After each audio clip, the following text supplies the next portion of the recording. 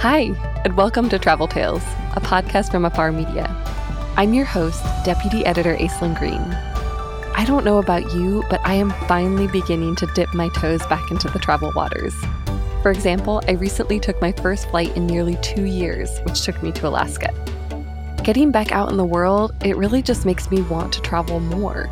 So, lucky for us, the creative folks I've worked with over the past 7 years, comedians, philosophers, novelists, they feel the same way.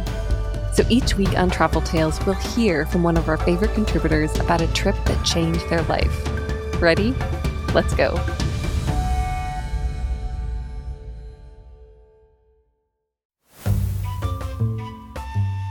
Now let's hear a tale from Louis Chud-Soki. Louis is a professor of English at Boston University, as well as the George and Joyce Wein Chair and Director of African American Studies. He's also the author of a memoir released in February 2021 called Floating in a Most Peculiar Way. Reading it, I was so struck by his life. He was born in what is now Nigeria. He spent his early childhood in Jamaica, and then he moved to Los Angeles. And through it all, he kind of struggled to find his place. But then, years later, he was on his way home following a slightly disappointing trip to Nigeria, and he had a few days in London. Little did he know he had landed right before the city's famous Notting Hill Carnival was about to begin. Here's how Louis found a sense of belonging in a most unexpected place.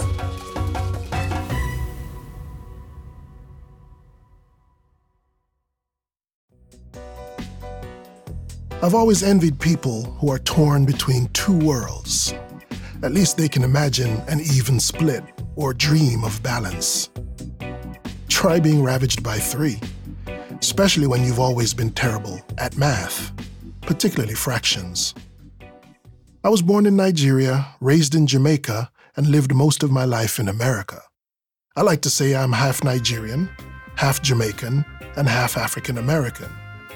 Bad math, but accurate. This is a story about bad math. It's about escaping those homes only to find myself, or at least a glimpse of such a thing, in a 4th place, London, whilst the city was in its annual paroxysm of cultural blending, the Notting Hill Festival. It was a total accident. I'd left the United States for Nigeria in the wake of the 1992 LA riots. It was my first time returning since I was a kid. Most of my trips those days were to Jamaica. The tickets were cheaper, the journey easier. Because I could still conjure up the dialect, I could pass for native or tourist whenever convenient. I couldn't pass for a tourist in Nigeria because the country didn't really have a tourist trade. I couldn't pretend to be a native either because I'd achieved American blackness. For most Africans, that was about the same as whiteness.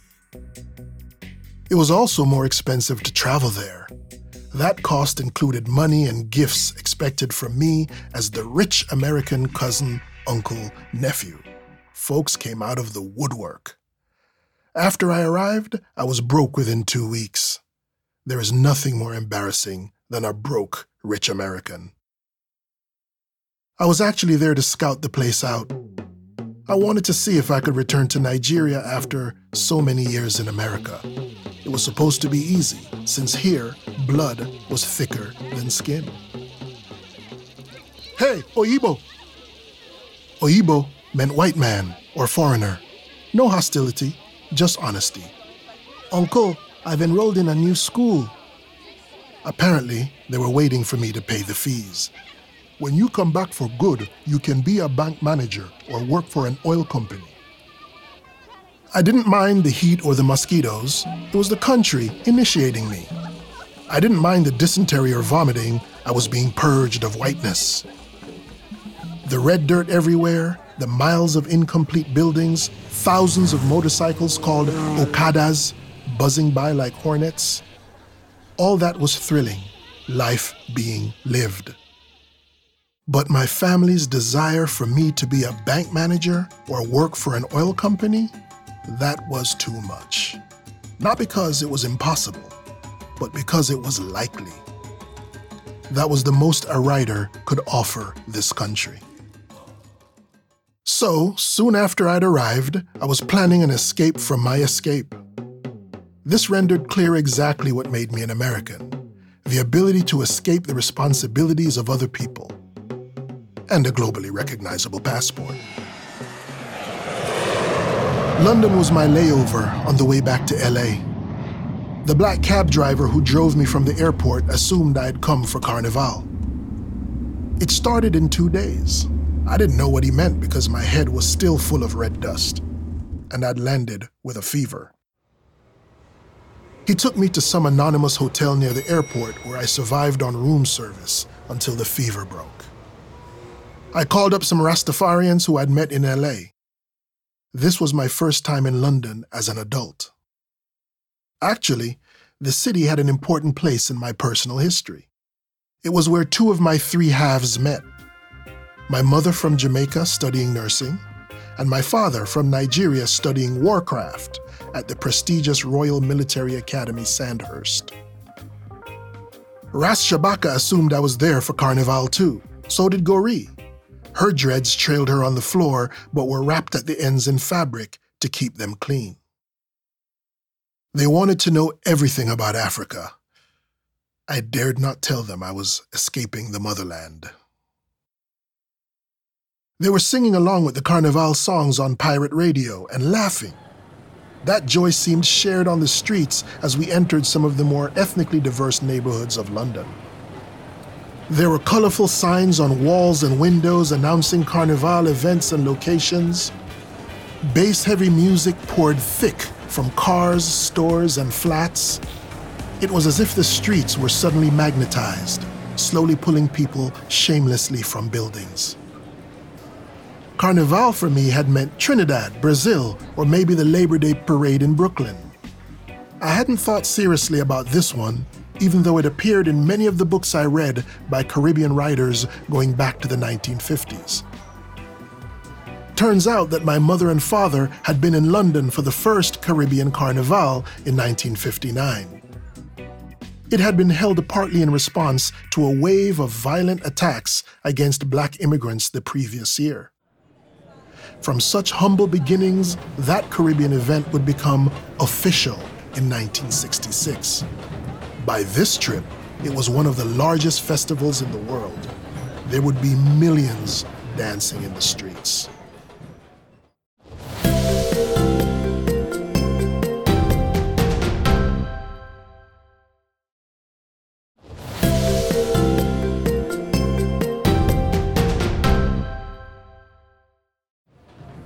Though my hosts kept insisting on Carnival's blackness, I couldn't help noticing how many of the people in the streets were Indian or Pakistani or white or beige or all kinds of mixtures.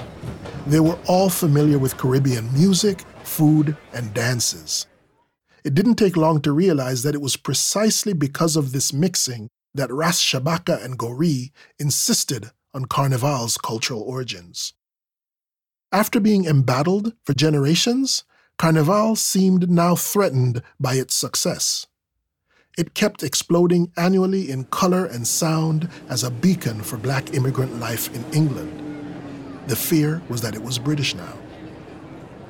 Or was Britain Caribbean now? I wasn't so naive to think that. But it was easy to imagine while listening to Irish kids setting up speaker boxes on the corner playing hard dancehall from Kingston, Jamaica, and speaking Jamaican Creole far better than I ever could. As did the South Asian kids dancing to techno from the African-American suburbs of Detroit, Michigan. In random back alleys, pale old veterans with pints of ale were listening to soca and calypso tunes from Trinidad, grinding their pre-war hips against indifferent waitresses. Again, this was just 2 days before the event. The streets already felt expectant, like a fire had been lit. God knows there was lots of smoke everywhere. Ras Shabaka and Gori delivered me to Ras Ainri, an eminence grise of their community. He arrived from Trinidad in the early 70s in time to be a part of the newer generation of migrants who were less conciliatory than their parents. Their parents had come over thinking they would be welcome, and that they were citizens, only to discover otherwise. Ras Ainri and his crew were influenced by ideologies drawn from my three halves: American Black Power, Jamaican Rastafarianism, and anti-colonial revolutionaries in Africa. They were of a blackness that could only come from this city. Carnival for them was a celebration of that blackness, at least before it became a symbol of diversity in a country that still had a rigid social and racial hierarchy.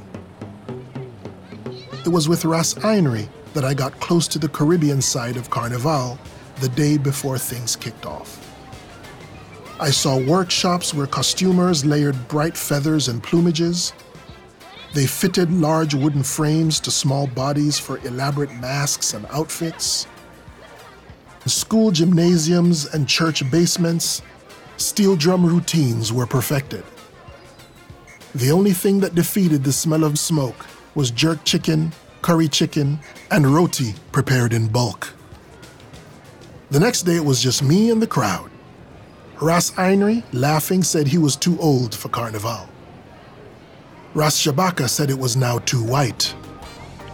Gori touched my shoulder while I listened to reggae songs about how Africa was our home. She disappeared behind a wall of speakers next to a crew of rainbow-haired punk rockers wearing plaid. The singer Boy George leaned over from a balcony grinning widely.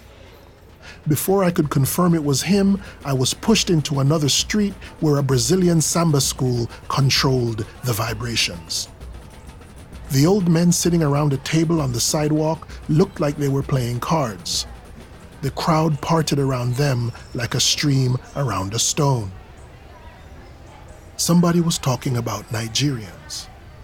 It was a dark sister talking to a white girl, holding hands. I could tell she was Nigerian. "I just got back from Nigeria," I announced, unasked. It was rough. I think I expected her to talk African politics with me, but she said, "Yeah, that's why I never go."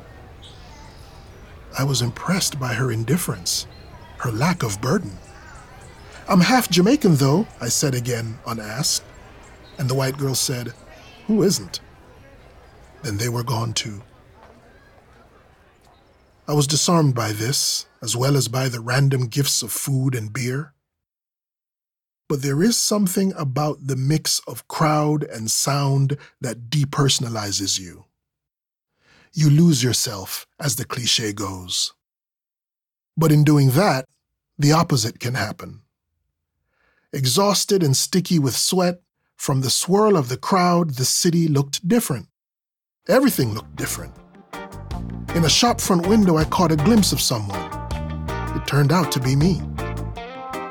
For the first time ever, he looked just like everybody else. It was a freedom I'll never forget.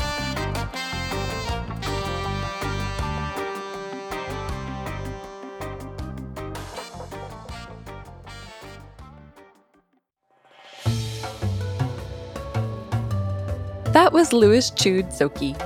In addition to his many other hats, he's also one of the curators for Carnegie Hall's citywide Festival of Afro-Tourism in 2022. The festival will bring together music, visual arts, science fiction, and technology to, quote, imagine alternate realities and a liberated future viewed through the lens of Black cultures. If you want to check it out, head to New York City in February 2022. Louis says when he's not spending far too much time on Zoom, teaching classes, doing virtual readings to promote his book, and attending endless meetings, he's gearing up for a trip to Germany. And yes, he does hope to get back to London in time for Carnival in August. It was canceled last year, so this year should be incredible, he says.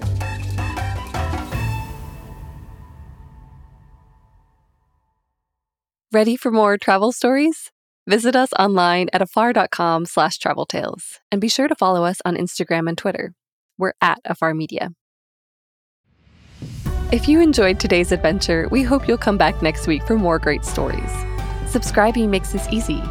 You can find us on Apple Podcasts, Spotify, or your favorite podcast platform. And please be sure to rate and review us. It helps other travelers find the show. This has been Travel Tales, a production of Afar Media and Boom Integrated. Our podcast is produced by Aislinn Green, Adrian Glover, and Robin Lai. Post-production was by John Marshall Media staff Jen Grossman and Clint Rhodes. Music composition by Alan Koresha. And a special thanks to Laura Redman, Irene Wang, Angela Johnston, and Nina Gainsler-Debs. I'm Aislinn Green, your semi-impatient travel-ready host. I can't wait to hit the road again and again. As we begin to explore the world once more, remember that travel begins the moment we walk out our front door.